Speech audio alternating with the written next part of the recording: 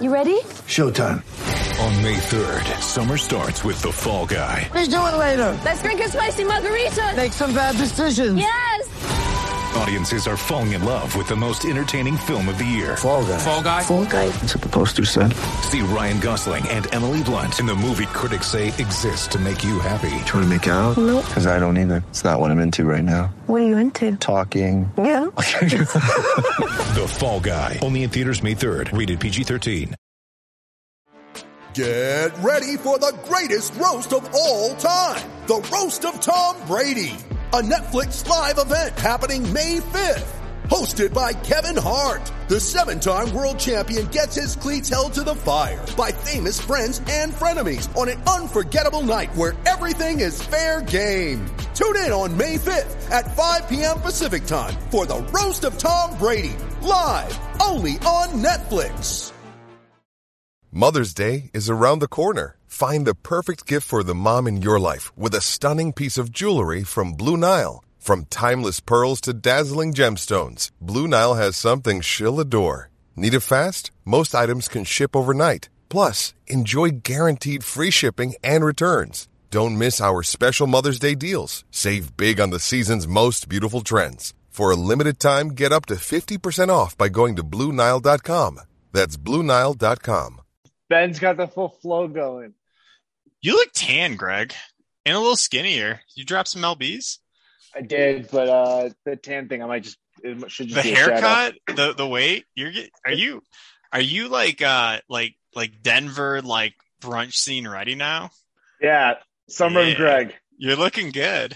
Thanks, I just keep buddy. getting grayer every time I go on camera, so that's my Very problem. distinguished. You are looking very like partner level CPA right now with the Patagonia. Yeah, the beard is very silver foxy. Thank you. Silver Fox is quite the compliment, and they got the hair kind of parted funny. I was just say they're like the nice little like comb over. That's definitely partner haircut. You got like I'm gonna rename you in the chat to Chad with that haircut. Great. And you know what? It works for you. Wow. So this has turned into a very like girls telling each other how great they all look thing, and I'm glad because that's fun.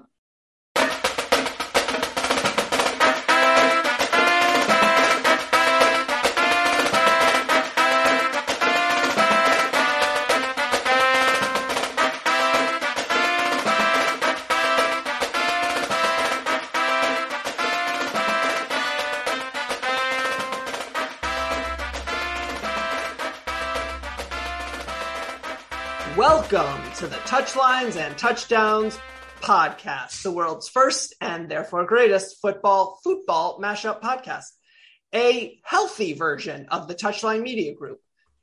We are healthy, nobody else is, but we all are in good spirits at the moment. That sounded like people over at Touchline Media Group are not healthy. They're fine, to the best of my knowledge. I have not heard anything to the contrary. Why are you speaking this into existence? I know. I'm done. This episode is brought to you by Smith Workforce Management Group, as well as whoever Blue Wire decides to put in. Given that the last time we played a window, Blue Wire decided that it was time to take ads from Alberta, Canada. I assume we are going to get a ton of ads from San Jose, Costa Rica. Or just any Mexican resort town. And yeah, like Cabo. Smith Workforce Management Group, brought to you by Teotihuacan. Zihuatanejo, which I'm not sure is real. Is it real? I think it is. I like to think so. Which brings us to my next point, which is I'm Asa. I'm the Twig. I'm your host. I'm here with Napoleon Gregg, aka the Stump, your co-host, as well as our permanent soccer guests, Ben and Kevin. They have nicknames, but I don't remember what they are. At some point we went over this. I think Kevin is Sam Squamch. Was that a thing? Probably. All right, cool. Welcome, guys. So we are here this is it. Guys, we have been together for 11 of 14 games of World Cup qualifying. We've been together for a Nations League, a Gold Cup. And every time we've gone together, we've always said, well, but the goal is to qualify for the World Cup. And gents, it's time to qualify for the World Cup. So we are here to preview the last window. We are here to look at the roster. We are going to make the same complaints that the rest of U.S. men's national team Twitter has made about a very specific dude who doesn't have hair and hangs out in Germany a lot. We'll get there. But before we get started in sort of like our normal sort of cadence of going through the roster, who's missing, why are they missing, would we want somebody else, etc. I just want to say, how are we feeling, guys? Cautiously optimistic. Yeah. Cautiously optimistic. All right. Cautiously optimistic. And the trick to the whole thing, though, is you could feel cautiously optimistic going into the Trinidad game 4.5 years ago. So how good can you really feel? I did, in fact. I was not cautious in my optimism going. Yeah, I was like, oh, we got this. A point. Like it'd be an absolute. We didn't even need a point, if you remember correctly. We needed either a point or for Mexico to do us a favor. That's what I was saying. A comedy of errors as far as results go for us to not make it, and that's really not the case at this point. Like if we go out and lay an egg in this window, like we don't go. Nope. We don't go. All of our dreams are still in front of us. I'd feel a lot less cautiously optimistic if everybody could stop getting hurt at the last second. I'd love that. Yeah, that'd be great. If 2017 hadn't happened, I'd be like, why are we recording a podcast? Let's just like move on and start thinking about the draw. But 2017 happened. So you're right. We are all the children of 2017. Do you not think that we're going to record a podcast the minute that draw drops? Come on. Obviously we're going to do that. So we have some stuff in terms of, let's start with the keepers, because we have a return, a guy who's back in the fold. We have a guy who we didn't think would be back and is. We have a guy who's out and we're going to talk about U.S. men's national team Twitter, because the reasons why Matt Turner is not here is subject to one of the funniest, I'm going to say, days of USMNT Twitter ever. I really enjoyed it. But so just to read them off, we got Ethan Horvath back from the dead, Nottingham Forest. He played today. He lost to Liverpool, but it wasn't his fault. It was the referee's fault for not calling offside. Yeah. Nice 1v1 save too. Yeah. He did the thing that he keeps doing, which is like, he's good at playing keeper and he just doesn't play a lot, but that doesn't make him not good at it. He might have just taken the job from Samba, so let's hope it stays that way. Yeah, definitely. He's probably not going to be dancing so much, is he? So, yeah. All right. So that was there for the taking. I mean, this wasn't even like a pun or some type of like a. We're not a British podcast. You don't have to pander. Sorry, when you said pander, do you guys remember that song Panda? Yes. Panda. Yeah. All I could hear was pander. Saying panda with a British accent. Yeah, right. I think we found the new theme music. Pander. We've got center backs in Atlanta. The other guys are. We do.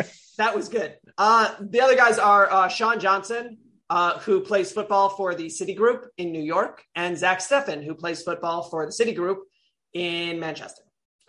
They both are paid by the same people who happen to be putting on the World Cup, I think. Wait, are they Emirati or Qatari owned? I don't know. Those are very, very big differences in terms of their countries. So if I'm wrong about this, I apologize to whichever one I'm wrong about. I really don't Middle know. Eastern. Yeah. Countries. Yeah. So anyways, so the guy who's not here, the big name, there's two guys who I thought were going to be here who are not. One is the big name, Matt Turner, he of future Arsenal stock, which brings me to one of my favorite days on U.S. men's national team Twitter ever. Does anybody know what I'm talking about, or do I need to explain this? You need to explain this. Does anybody ever know what you're talking about? Nope.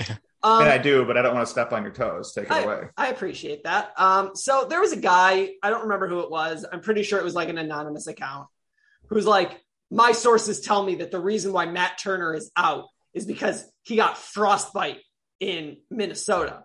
And for a day, a full-on day, people were like, this is why Berhalter needs to be out, the USSF, blah, blah, blah. And then like immediately Bruce Arena, who's the head coach at New England, and everybody associated is like, no, he hurt his foot in the preseason game that he played in against LAFC. You all watched him play. How does any of that make sense? I wish they had taken it a step further, like that Olympian who got frostbite of the dick 3 times. They should have just said there was frostbite of the dick. Right. I mean, like, go for broke.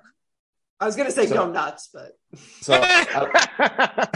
I'm not sure we need to devote a segment to this, but I will leave usernames out of it because I don't want to give unnecessary attention. But have you been following the certain account who is creating burner accounts to defend his main account? It is amazing. Froderick the Chef. Is that fair? Are you enough? Are you keeping score of how many have blocked you? I'm up to 3. Oh my gosh. Like I've yet to get involved, but I'm lurking on my periphery, just enjoying every minute of it. I got blocked by the main account before I knew who that was. So I don't even know what I did. I think it was just knowing Adam. Basically, at this point, anybody who comes in saying Bobby Wood is our best striker is like, oh no, another one. And that's the funny thing is that it's like, you don't come in with your most identifiable take. Like if I start making burner accounts and all those burner accounts did was talk about how Owen Otasowie is the 6 of the future, people would figure it out pretty quickly. Owen Otasowie, who's recently started a concierge service instead of playing soccer. Yeah, well, I mean, you go where the money is. It got so bad though, but Bobby Wood or Bobby Wood's mom could come in and be verified by Twitter and say Bobby Wood is the best striker. And I'd be like, no, that's a burner. Right. That one's not real. You took this really elaborately, but that one's a burner. Collar's fine. It's a perfectly normal collar. Find a new angle. Well, without giving unnecessary oxygen to whoever that is, and whoever that is, if you would like to come on the pod and defend yourself, no. Not welcome. Not welcome. Like we've said on previous episodes, we have a very close to an open door policy, but certain people don't get to come in. Dallas Morning News reporters and you know who we're talking about. I assume you're gonna you've added us about takes that we've had. We don't want to hear it. It's fine. You've blocked 2 out of the 4 here, anyways. So, U.S. men's national team Twitter is dumb. We're all very much part of it, but the Matt Turner thing was I really enjoyed that because like it's one of those things that doesn't make sense on the first read, but somehow on the 5th read you're like, yeah, maybe he did get frostbite, and you're like, wait, no, he didn't. That doesn't make sense. No credibility to that report, but I do remember thinking like after the game, like I was like, all right, I'm gonna give this like a 14-day window. I'm like, I was curious if I was gonna hear something coming out of that, because I remember immediately after the game, Reggie Cannon on Twitter, his ears were like really swollen and like not what you wanted to see from like your professional players. So I was wondering if there was something that would bubble up. So there was like a little bit of like I thought something was going to happen, but that's how confirmation bias works. Yeah. That was like when Ace and I said something about, I think it was Pepe coming in late from Europe on the last window. And then like 6 different people in the main account's mentions came in, shared a report that was like, dude, he's been here for 3 days. It's like, we were immediately proven wrong. But like, I feel like maybe like we should get into the business of making up rumors for likes and retweets. Because apparently like you can absolutely Skip Bayless and Stephen A. Smith the shit out of this. You can be wrong all the damn time and nobody seems to really call you on it. It's amazing. Yeah, Jimbo could still go to LSU. I called that just elongating the time it took me to call it. And on a long enough timeline, everything will and has happened. So, like that's how parallel universes work. And as a believer in the multiverse theory, like, why not? Okay, Flash, move on. Hey, I've seen a Doctor Strange movie. I know what he's talking about. What's interesting is that I was not referencing DC or Marvel. I was referencing Dragon Ball Z. So who's the nerd now? Still you. Still me. Yeah. Always you. So Kevin, you mentioned our friend Reggie Cannon, which sort of brings us to the defenders. The stated list is not the real list because some things happened in Barcelona. Oh, wait, by the way, can we talk about today's game? I didn't watch any of it because I was working, but I think it's really funny that Barcelona dropped 4 on Madrid's head.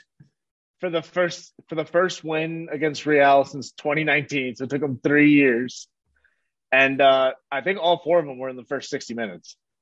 That's just delightful work. Xavi, we like you again because you're playing Dest, and it turns out that my affection or non-affection for managers other than Pep Guardiola is directly related to whether or not they play the players I want them to play. I'm very self-serving.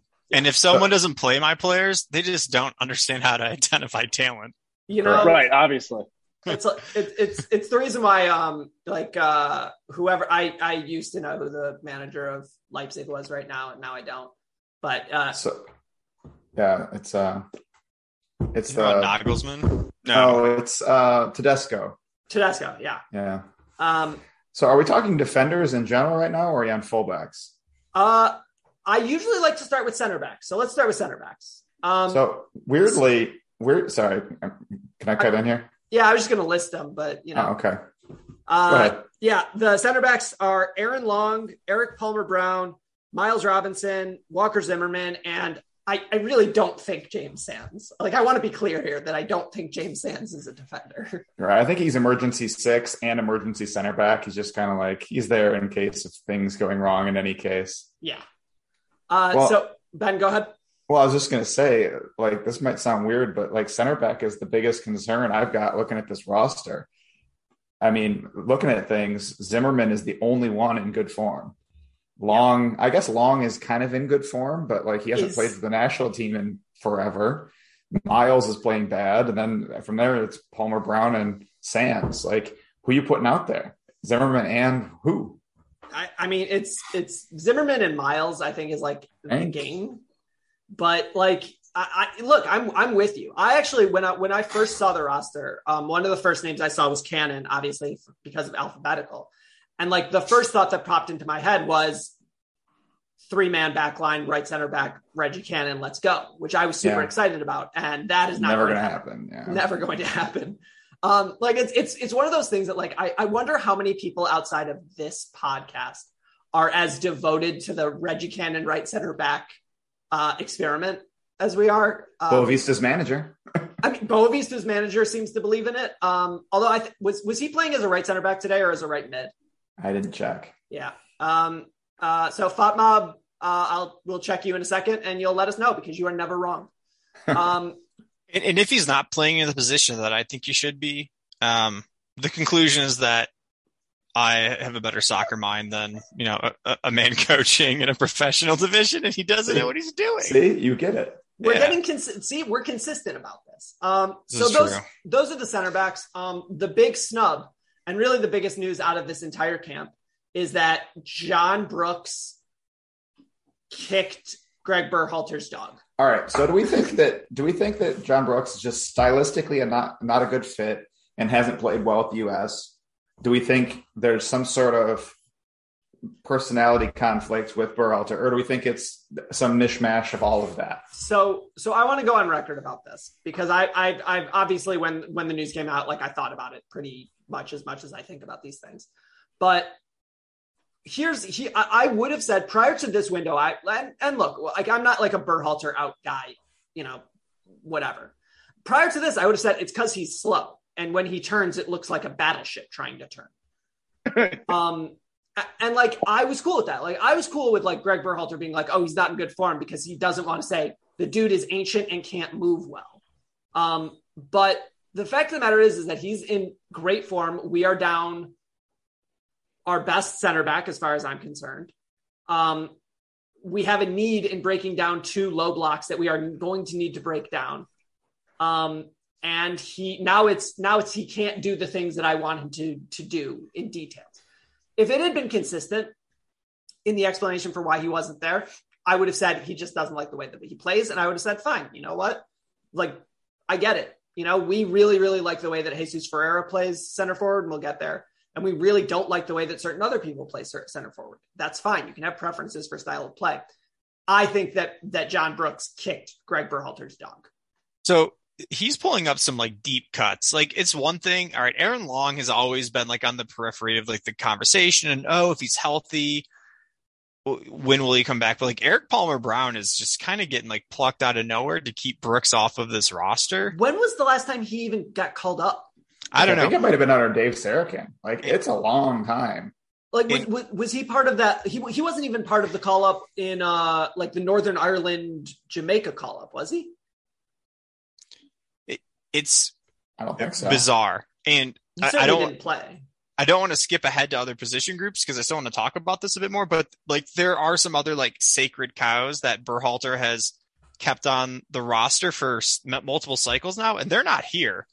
Yeah. So like, this is the one thing that he's like really sticking to, where he's like, I'm going to be very like particular and like kind of like at odds with like conventional, like, or like the community opinion about who should be on this roster. And he kept Brooks off. It's very strange.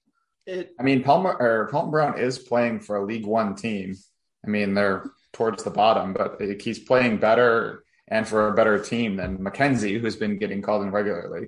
So I don't hate it. It's just it's the Sands. The Sands call up, because the last time we saw him, yes, he was put in probably like an unfair position in that weird like 3-4-3 and he got pulled at half. But it isn't like he's been riding the bench at Rangers now for a while. I can't justify player for player. Anything that Sands can do, Brooks can at least somewhat do, if not better. I mean Brooks can't play 6. Yeah. Can Sands play 6 though? Like that? Yeah. He played it in New York. My thing with Palmer Brown is like, look, like I'm glad to bring up Palmer Brown. Like if you look at him and you say like he can do the job, great, cool. And from an age perspective, I think that it's useful in 4 years. You know, if Justin Shea doesn't hit as a lotto ticket, great, cool. The more guys you get in, the better. The time to bring him in is not Mexico, Panama, Costa Rica, right? The time to bring him in was 3 windows ago. Yeah. I don't know. He got called up in March of 2021. So I guess that would be the last time. I mean, I think Berhalter at this point is just completely leaned into the archetype of athletic defender, forget distribution. Like none of these guys, like Zimmerman, I guess, is a decent distributor, but none of these guys defensive. Like Zimmerman's thing is he's a killer in the air, which cool. Right. Well, that's what I'm saying. Like he a lot of times wanted he wanted Ream, he wanted Brooks, he wanted somebody in there that could distribute from the back. None of these guys do that anymore. Like I think we're just full on leading into we're not going to give up goals, we're going to press high and hard. Which against Mexico works. Like I'm actually cool with that. Like as a game plan against Mexico, because you're not going to get it out of the back against Mexico anyways.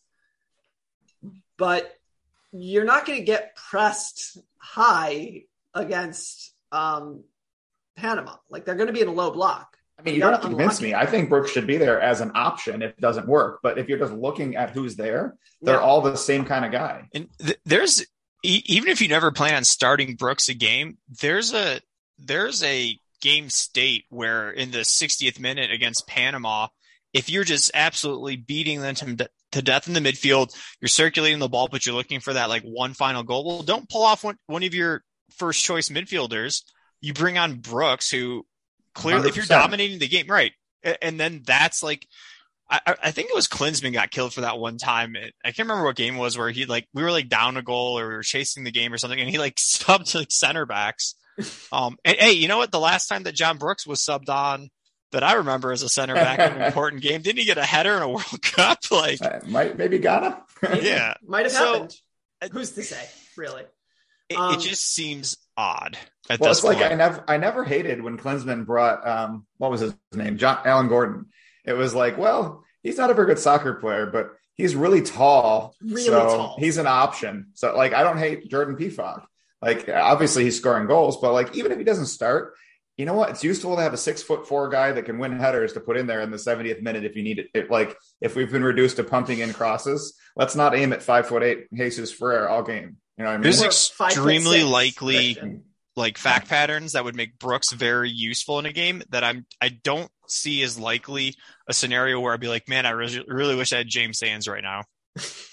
That's just I get that he's like coverage for like multiple positions, but so right now on my TV, on mute, I have the LAFC game going right now, and Kellen Acosta is playing right back. You can't tell me that with like 2 hours of prep, you couldn't sit down Kellen Acosta and say, hey, tonight you are our depth piece at center back. Like, I'm convinced he could do the job because he's a winner. So having James Sands he's Shane Battier, huh? Positions, screw it. Kellen Acosta could do it all for us. I'm telling you, I believe in him. I believe in the human spirit of Kellen Acosta. He's a nice guy. I follow him on Instagram. He seems like he's a solid dude, and I like him. I'm going to make it a little bit easier for you. What if I told you that we have a right back who plays center back at his club sometimes? So if we really, really needed a center back, that right back could deputize the center back. And that same Kellen Acosta could play right back, which he plays for his club. All right. But he might be our starting 6 at Mexico. So are we going for it at Mexico? Or are we going to play like backups for 60 minutes? Then if it's a winnable game, you put in the big guns and 30 minutes left and says, try to win this thing. Or do you go for a broken game 1 and game 2? So we'll get to the previews of the games.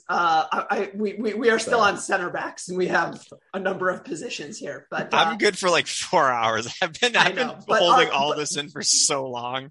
Right, because Kevin does not have social media. He's certainly not on Reddit. He's certainly not on Discord. And if you find him there, give us his apps, because we don't know what they are, but we would love to know. If you want to find his Reddit app, just start trolling the weather forums. We've been over this. You find someone who posts a lot on weather and MLS, and you will find our boy. Yes, there's like one person in this whole country who's probably regularly participating in those two communities. So yeah, you got me. There's a weather community? That's right, baby. We're not doing talk about that. We're not doing this. We don't just like check the weather on our phone and be like, oh, it's going to rain tomorrow. Moving on. It appears that Ben subscribes to the Family Guy theory of weather. What's the weather going to be? It's going to rain. Okay. So we have fullbacks. We thought that we were going to have a super informed right back who plays for a team that just dropped 4 on Carlo Ancelotti's head. But we don't, because we can't have nice things. So our fullbacks are Reggie Cannon, who I mentioned. Who played right mid today per FUTMob. Awesome. We have DeAndre Yedlin, who, as I mentioned on Twitter, is Elrond. Elrond, yeah. Left backs, we have 2 of them this time. We do have 2 left backs this time, not because we were planning on it, but we have Jedi and we have Bello. Jedi is going to play 270 minutes. George Bello is there for kicks. Although people forget that George Bello had a really, really good game defensively against Mexico. I was going to say, I wouldn't be shocked if with Dest not being available, I wonder if that was like the last straw where Berhalter's like, you know what, maybe we like just run fast, try hard at Mexico. I'd be good with it. I would be as well. And you just let Bello do his thing. So the reason I mentioned Yedlin as Elrond from the Lord of the Rings. There you go. So you have to explain who that is. Not everybody's a huge nerd. Yeah. As established, I am a huge nerd. Elrond, played by Agent Smith. I was gonna say Agent Smith, is notable because he was there when the Courage of Men failed. He was there when the ring was subsequently destroyed. DeAndre Yedlin played a very, very big part in what went down in Trinidad. He's back. He's important. He's going to be playing in a do or die game. Make no mistake that when we go against Panama, it is going to be DeAndre Yedlin on the field. You can say you want Cannon. You can say you want a 3-man back. It is going to be Yedlin. Come to terms with this. Be happy with this. It is what it is. I feel like Yedlin is just like Frankie Hayduk reborn. He's kind of like, I don't know. I mean, they're obviously very different personalities, but like really fast, not that good. Technically, everybody loves him. I don't know. I guess everybody doesn't love Yedlin, but I love Yedlin. And if you're asking me whether I wanted to put a Lord of the Rings character on the right when we had a Star Wars character on the left, no, that didn't enter my mind. That's crossing over genres. You can't do that. Right. We never do that here. Also, the USMNT, if this USMNT social team wants to be prepared, just Photoshop that DeAndre Yedlin over that GIF of Frodo saying it's done, it's over. We would appreciate that. So, is that a happy it's done, it's over, or a sad it's done, it's over? See, that's the beauty of it. It can work both ways. And it makes up for tweeting about Greg Berhalter's shoes while the rest of USMNT Twitter yells at you. That was a fun day too. We're great. We're an awesome community.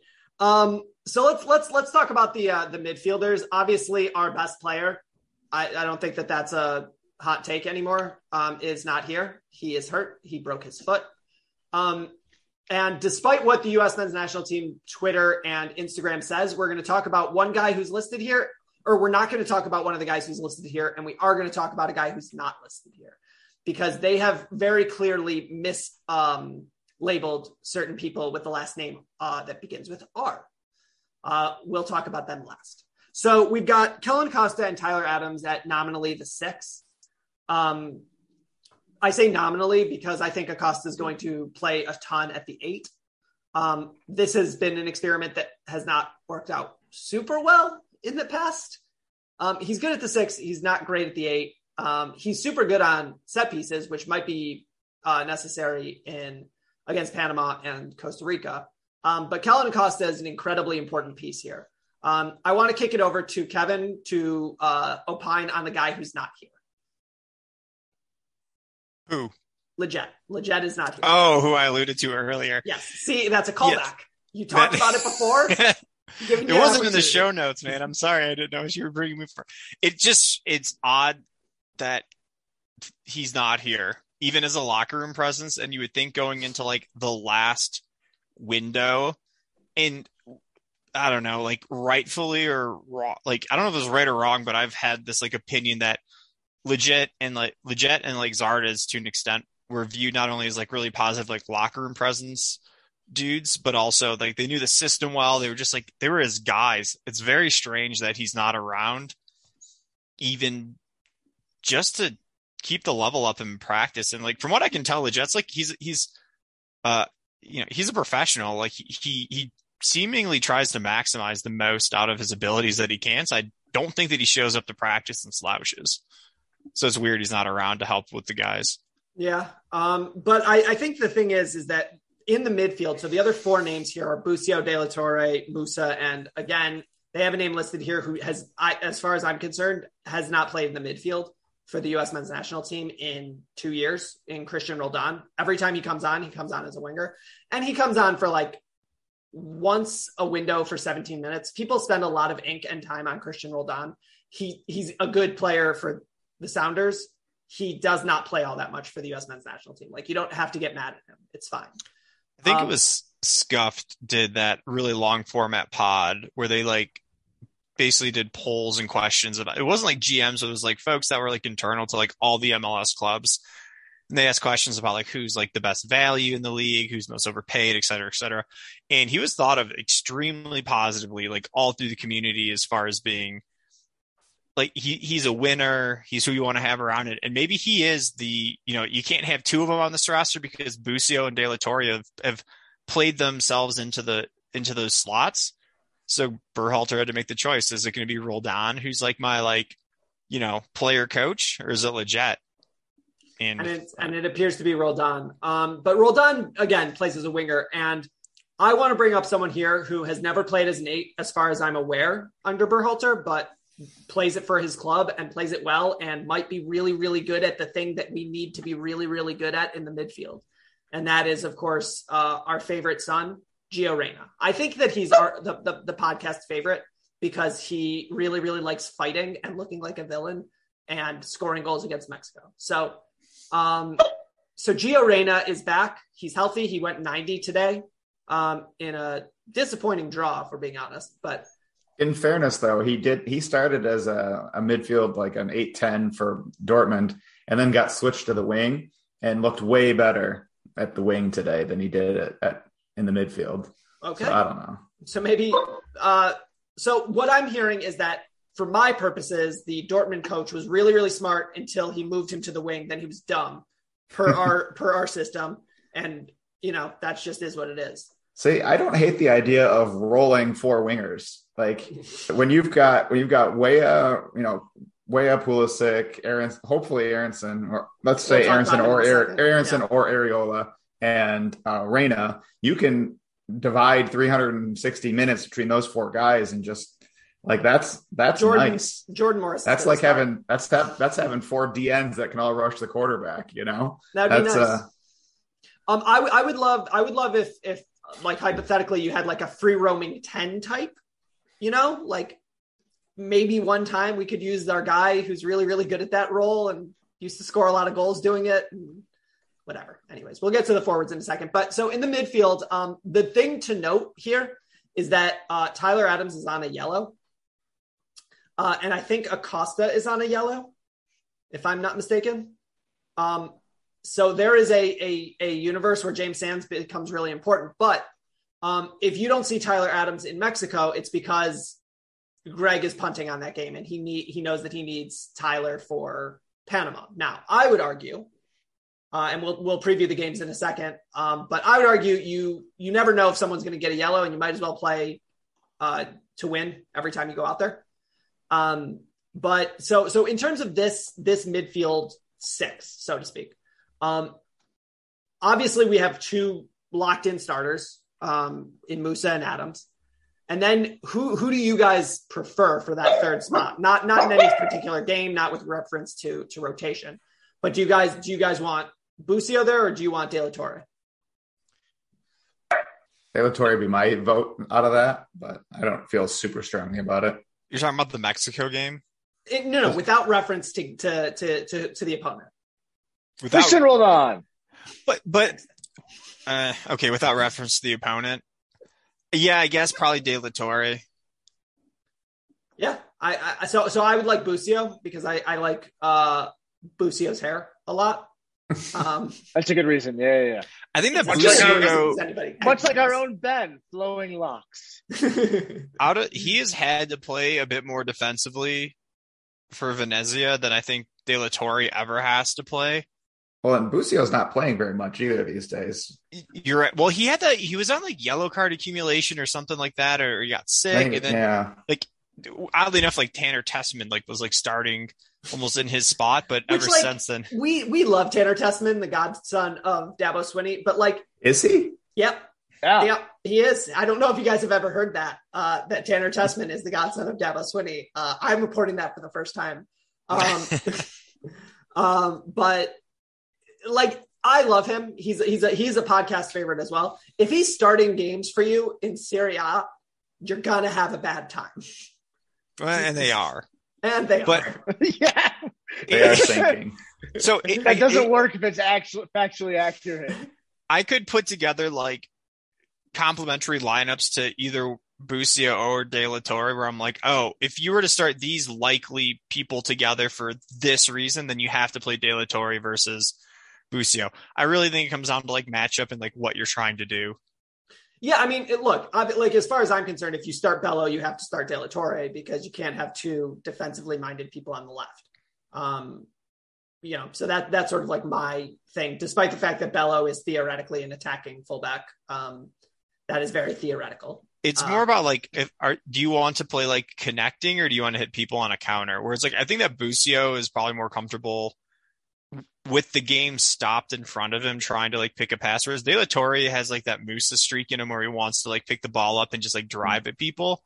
So if you're going to try out your like verticality wingers, I think De La Torre is like a great fit for that midfield. Whereas if it's like, oh, you're going to have Reyna on one side and you're playing Ferreira as a false 9 and you want people to ping passes around, then maybe Busio. But I don't know, dude.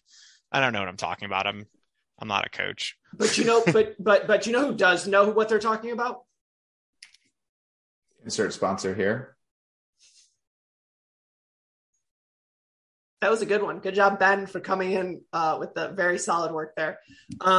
So let's talk about the forwards. There are a lot of them. Let's start with sort of the headline. Brandon Aronson may or may not be healthy. He may or may not be coming to camp. Meg Swanek, I don't know who she writes for, reported that he would not be coming. Shortly thereafter, she sort of went back on that. and said maybe he is. It's unclear as of the time of recording, but if he is here and if he can play, he is one of the rotation of 4. And you've got 4. Your wingers are the strongest group of wingers that we can do. Like Reyna, Pulisic, Weah, and Aronson. Like that's your team. That's your group. And I think we also got Areola and Morris on the wing. Areola and Morris.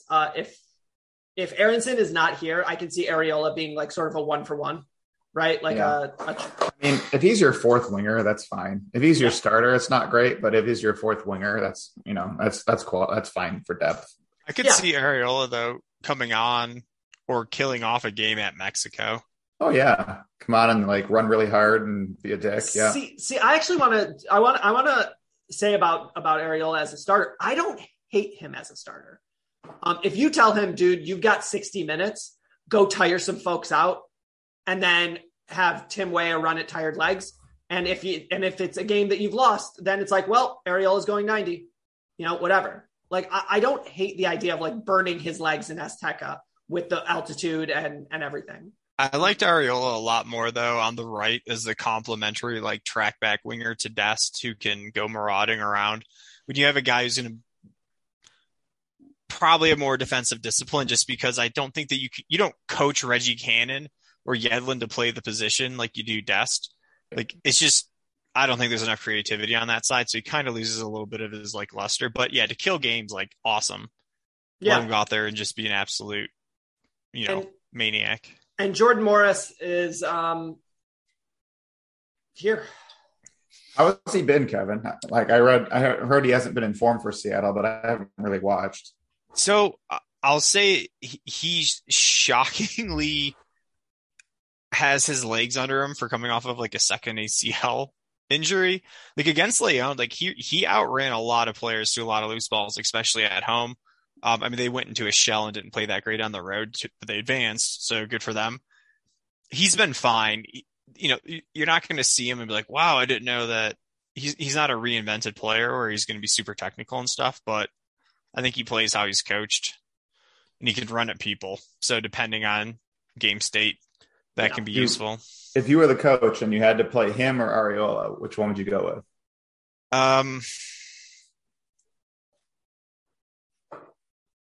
What's the score? Probably Areola, honestly, just because I think that we have. So you can only start 2 wingers, right? I don't know of a soccer formation that starts more than 2. 3-4-3. 3-4-3. So you have wing backs and wingers. So you could start in that case. Areola absolutely has played wing back in his day. But I guess my point is, generally the way that we play, you're going to have 2 of 3 with it being Pulisic, Reyna, and Weah starting a game. And Areola is like that next. So that means that you're going to have one of those 3 to sub on if you're chasing the game versus if you're killing the game is Areola. Like, I just don't know. It's kind of like what I was getting at with like James Sand versus John Brooks. Like I'm trying to think of like game states that we normally find ourselves in where James Sands is more useful than what John Brooks brings to the table. I'd say the same thing for Areola versus Morris. Like I'd rather sub on Weah to run at people than Jordan Morris, but Areola brings something very different to a game that can be useful in a way that, not that Weah doesn't track back. He's actually a pretty high energy guy as well, but he can bring something different that Morris just doesn't do. Playing. Honestly, like who's in form out of this lineup? Like Ferreira and Pulisic? Yep. Like none of these guys are playing or playing particularly well.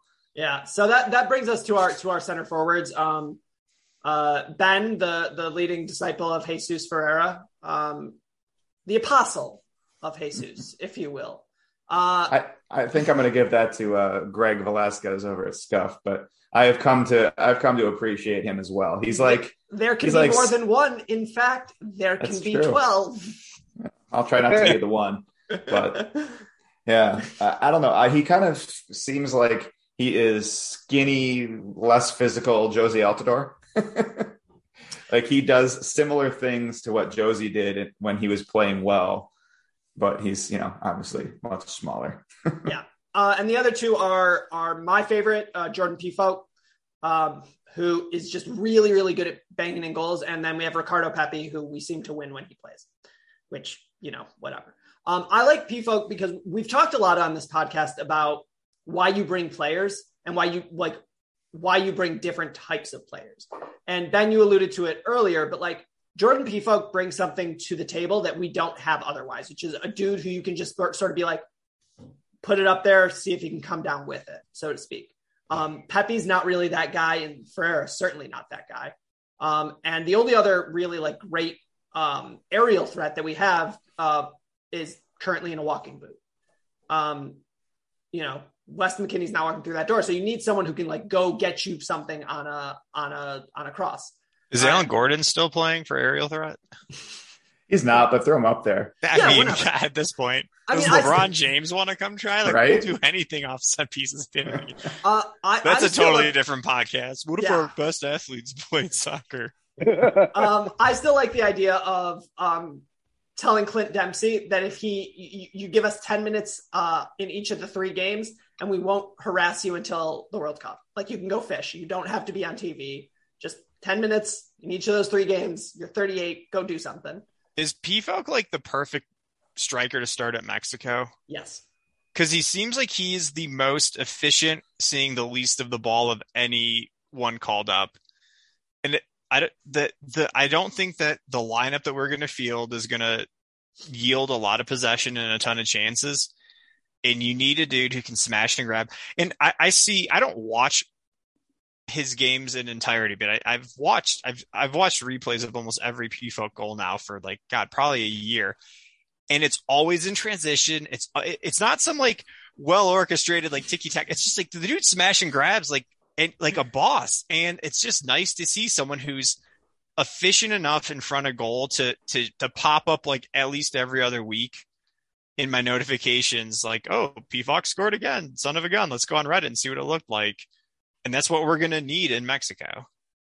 Yeah. And he's sort of, as far as I'm concerned, the one who is the most likely to you a goal, right? Like where it's like, you're like, well, we didn't deserve that, but shit, why not? He does a lot of goals where it's like just weird, like the pass is like redirected and like loops in front of him and he like nods at home. He's got 24, 25 goals this year. It's a skill. How many of them are headers? Like 22? Yes. Like all of them. See, the funny thing about goals is that they count just the same as the other goals. Yeah, they do. Jordan Morris aside, that goal, I don't know if you guys saw that, where he just sort of tripped in front of goal and it like went off of his sternum into the back of the net. You're talking about the one against Galaxy? I think that Julian Araujo was the one who actually kicked it in the end, but I think they credited Morris for it. So that was fun. Speaking of Julian Araujo, he of former Mexico. Yeah. Formerly of the U.S. men's national team, currently of the Mexico national team. El Tri, as they are called, because there are 3 colors on their flags. I actually don't know if that's why. Oh, wow. Thank you for explaining that. Tree. 3. Okay, get to the point. The point is that we have a game in Azteca. We do not win games in Azteca ever. As a national policy? You got one. We got one friendly. We've Was that the one that Michael friggin' Orozco scored a goal in? Absolutely. Yeah. We have never won a competitive game in Azteca. There you go. We've gotten a couple draws, if I remember correctly. The Michael Bradley chip from Ghana. That's the one I was thinking of. That was amazing. He's still playing the 6 professionally, just saying. But but so this is the first game. Like, we're going to talk about the window as a whole, because I think if you go game by game, it sort of misses the point. We need 4 points. And 3 of those are accounted for. Panama, you got to win. You got to beat Panama. If you don't want to play in a random game on June 16th in Qatar against, let's be honest, New Zealand, you got to beat Panama. And so that game is your top dogs, right? Like, so from our point of view as a podcast, we're probably going Ferreira, Weah, Pulisic, Musa, Del Torre, Adams, and then Inshallah from the defense, I guess. But for Mexico, I think that you got to look at it as, Ben, you asked the question earlier, like, do you go for it or not? And I think that the John Herdman in Nashville approach is the way to go. Is you play it out 60 minutes, and if it's a train wreck, you say, well, we weren't supposed to win anyways, move on. And if you can go grab a point or 3, I doubt 3, but if you can go grab a point, you go do it. So what are you guys hoping for? I've stated that I think that we should go with the 60 and see where you are. But do you guys want to like go at this like balls to the wall, play everybody 270, try your best? No. I think you take some kind of measured approach of Mexico, rest most of your, A1 starters. And then really you got to win it. You got to win. You got to beat Panama. Like that's World Cup qualifying. You got to beat Panama at home. You do win that game. And I don't know what the exact odds are, but you beat Panama at home and you're in. Well, it would require Costa Rica to have like a 9-point window. Otherwise. Yeah. And I think if you beat Panama, you clinch the fourth game. Right. So there will be additional meaningful soccer in pursuit of Qatar. So Panama, you go with your best. And I think my point of view with Mexico is I think that you play a theory, right? Like, run fast, try hard as a theory. I love it. I love the idea of playing a 3-man backline or a 5-man backline rather with, Acosta and Busio as your midfield and Areola and Morris and P-Folk up top. And you say, look, defend. And if you can break hard and break with reckless abandon. Yeah. I'm looking at schedules here and I did not realize this. We got to root for Canada hard. Yep. They play away to Costa Rica in the first game, and they play away to Panama in the last game. They draw or win those games, and our friendly northern neighbors just put us in the World Cup. Yeah. So Canada has a huge say in this. Unfortunately, they've already clinched. Although I think at this moment is they haven't clinched straight through. They've clinched the playing game. So they do need to get a point against Costa Rica. And if they get a point against Costa Rica, they can sort of coast. But I think if Costa Rica drops 2 right there, they're screwed, if I'm not mistaken. They need a 9-point window. Yeah. Yeah, they're at 16. So that would put them at 25. Yeah. Yeah. Yeah. So they need a 9-point window. Because that's just the situation. So if Canada can get a point off Costa Rica, I wonder if Costa Rica crumbles in that third game. And so, we're the more desperate team as opposed to them grabbing 6 points in those first 2 games and us being in a bloodbath. And it would be so nice not to have to worry about that third game. Just play backups. We're qualified. So relax. That's why I wanted to talk about it as a whole, because part of me thinks like, if you try really hard to get a point at Mexico, then you're playing at home to go to the World Cup. You win, you're in, because 4 points you're in. And like, there's a lot of appeal to that as opposed to like, let's get 3 points against Panama and let's hope that we don't need to go get a point in San Jose, which again, like we've talked about, like CONCACAF away isn't actually hard. It's hard in 2 places, and it's the 2 places we're going. Mm-hmm. It's hard in San Jose and it's hard in Mexico. So it would just be so weird to like teams just don't take 9 out of a window. Like I know the math and I stay up at night thinking about it, but it just like feels odd that like it would be so weird for Costa Rica to actually really pull off a 9-point window to somehow like screw us out of a spot. Like it really does come down to just like beating Panama. Like, yes, Costa Rica can show up and beat Canada, a team that like hasn't lost yet in qualifying. Fine. It can happen, but it just, we did the stupid rotation crap when we went down to, was it El Salvador? Panama. Or I'm sorry, yes, Panama. That's why. Which really looks like an oversight at this point. Yes, which is why that really is the game that has us in this Panama predicament. Yep. If you take 2 off of their point total, or 3 off, add of their 1 to total, us. Yeah, like you take 2 off of theirs, you add 1 to us, and suddenly we need 2 points this window. Yeah, so it was this Panama ordeal that we just completely screwed up. Alternatively, if we had beaten El Salvador, we'd be in much better shape as well, as opposed to Jamaica. Jamaica. Yeah, I guess my point is there were certain but it was that Panama game in particular where we did that silly middle game rotation where we put out didn't Jackson Ewell start that game? I don't know. It was I'm serious. I can look. I'm pretty certain he did, which tells you how long qualifying is going on for. That we've completely moved on from players that we were starting in road qualifiers before. And at this point, don't go for broke. There's no point to be we only think about the next game. We've already played this stupid game of trying to be cute about rotating rosters, and it burned us once. Don't get proud today and say, we're going to Aztec and we're taking 3. And it's the 33rd minute and Adams gets his yellow card and we end up losing 2-0 anyways. And then we're completely hosed at the 6 against Panama. Well, there's an amount of rotation that's okay, but you can't rotate wholesale, put in 8 backups and expect to get a decent level of performance. Just think about it. The Gold Cup, when we do the group stages, that 3rd group stage game where we play all the backups always sucks. You can't rotate 8 or 9 guys. You can rotate 3 and still, I think, get a decent level of performance. But that away Panama game, he did he rotated 7 or 8 guys, and you can't expect 7 or 8 backups to play like the starters. You can expect 2 or 3 backups to do okay with the main group, but I don't know. Yeah. So I think my thing is that when you go to Mexico, there are certain players who you want to protect. I don't want Christian playing in Mexico because I don't want him to get hurt, and they will hurt him.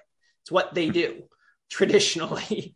But if you told me we're rolling out there with Weah and Areola, or Weah and Morris, cool, great. Aronson, if he's healthy. If Aronson were healthy and we could roll out Weah and Aronson, I would be ecstatic.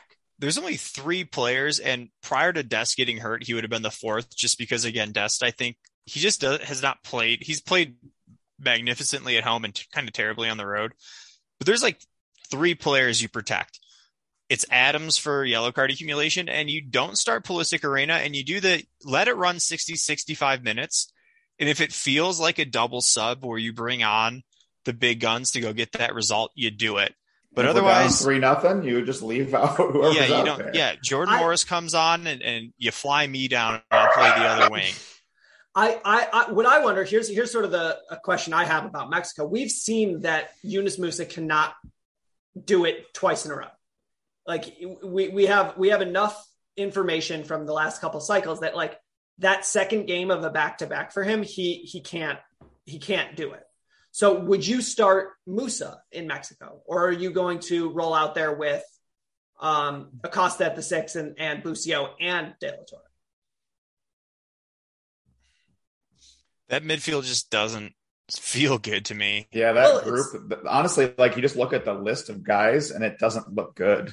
No, but if you think about it, rolling out there with Acosta, oh my God, it's the bad midfield. Busio, Acosta, De La Torre. Yeah. That's 2 on the nose. Even Jason figured it out? Come on. I think you go Acosta, Musa, De La Torre, and you sub Musa at 60. Yeah. Yeah. Unless you're really chasing the game, maybe you let him run, but I agree. Yeah, I don't think he can play 90. In fact, I would say this: if we're down 2 in the first half, which is very possible, pull him at half. Yeah, just pull him at honestly, half. if Adams didn't have that yellow card, I'd start him both games because I believe in his motor, but I just don't think you can risk the yellow. Yeah. He could go 270 for us if it wasn't for the accumulation. Yeah, he could do a 4-game window. I'm convinced that.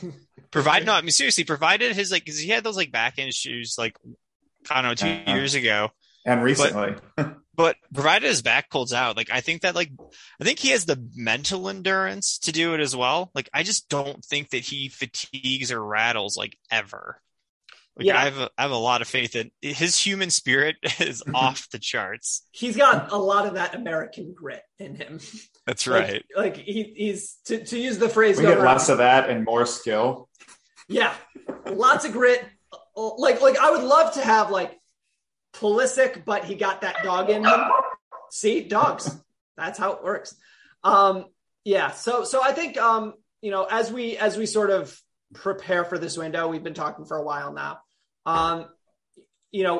What are you guys at? Like what I'm not normally I ask for like a result based on each game, but I think that's sort of beside the point. How many points out of the window and is it enough? What do you guys think? 4. I think we get 3 and I think it's enough.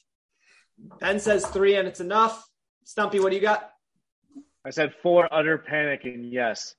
Okay. Kevin, what do you got? I think in a weird way we get 6. I think that Canada actually breaks Costa Rica in that first game. And I think mathematically like eliminates. Yeah. I could see we either get 0 or 6 points. That's how this is going to go. So I think that's sort of it. And from my perspective, I'm thinking we're going to go out and get 5.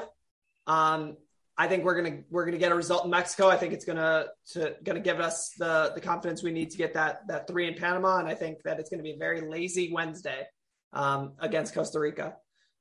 So before we leave, just dear listeners, some scheduling changes. As always, during the World Cup window, we will not have a Wednesday night episode. That will be an immediate reaction following the Mexico game, which kicks at 7 p.m. Eastern, 10 p.m. Eastern. 10 p.m. Thursday, 10 p.m. Yep. 10 p.m. That's awesome for those of us on the West Coast. Apologies to those on the East Coast. We will record immediately after that, and then regular schedule recording right after the other 2 games of the window. We will be having on our YouTube, we will be having the 3rd episode of the American Football for Brits will be tonight by the time you're listening to this. Feel free to sign on, ask us questions. We will be having special guest, Otto Rhaegar. The guy who won the Euro with Greece and had them play awful football. That is an amazing coach. We will be we should probably learn how to pronounce that before we get on an interview. So Wednesday morning at 11 a.m. Eastern, he will be on the YouTube channel with us. We'll be asking him questions. He's got a new documentary out. We've got the director as well. Feel free to sign in. Check us out for that. If you want to find some rankings and some grades about the games after they happen, if they are good games, they will happen quickly. If they are bad games, not so much. But you can find Ben at halfspaces.com as well as at BL Herald. Ben, do you have anything written coming up that people should look out for before the window? No, I still have the Canada loss half graded. It may or may not get done sometime ever. We dear listeners, please send whiskey to Ben so that he can do that game. It's just so we have like a full window thing. Kevin obviously doesn't participate in writing, and he's not on Twitter. And that person who I keep tagging on Twitter is not him because that person doesn't let me follow them. Did you request me? I'm sorry. Like 6 months ago. He's also texted you about it at least twice. Kevin obviously doesn't believe. I don't even know where to go on here to accept follower requests. Awesome. If you can find him, this is like a bounty hunt. If you can find him on Twitter or on Reddit, I have 7 follower awesome. requests. They're all Asa. They're all me. Or that one guy in all his burners. Yeah, it's actually that guy, 5 of his burners, and me. Just so he can block you. So if you can find Kevin on Discord or Reddit and give us his username, you win a prize. And that prize might be real. It could even be a boat. For all of your worst takes, please at Mr. Mojo Rising 89 For all of your best takes, please at the podcast account at TLS_N_TDS. It's almost always me. Don't at my personal account because I don't check it and I don't want to. Another thing that we're not quite checking yet, we'll start checking it soon, is the Instagram, which is not live, but we're going to get that going soon. Special thank you to our sponsors, whoever Blue Wire decided to put in, as well as the Smith Workforce Management Group. And thank you to you, the listener. Please like, subscribe, share, tell your friends, tell your burner accounts, tell that guy to like, subscribe, and share. And as always, we couldn't and wouldn't do this without you. So thanks so much, and we'll see you next time. Imagine how many 5-star reviews we could get if all of his burners did it.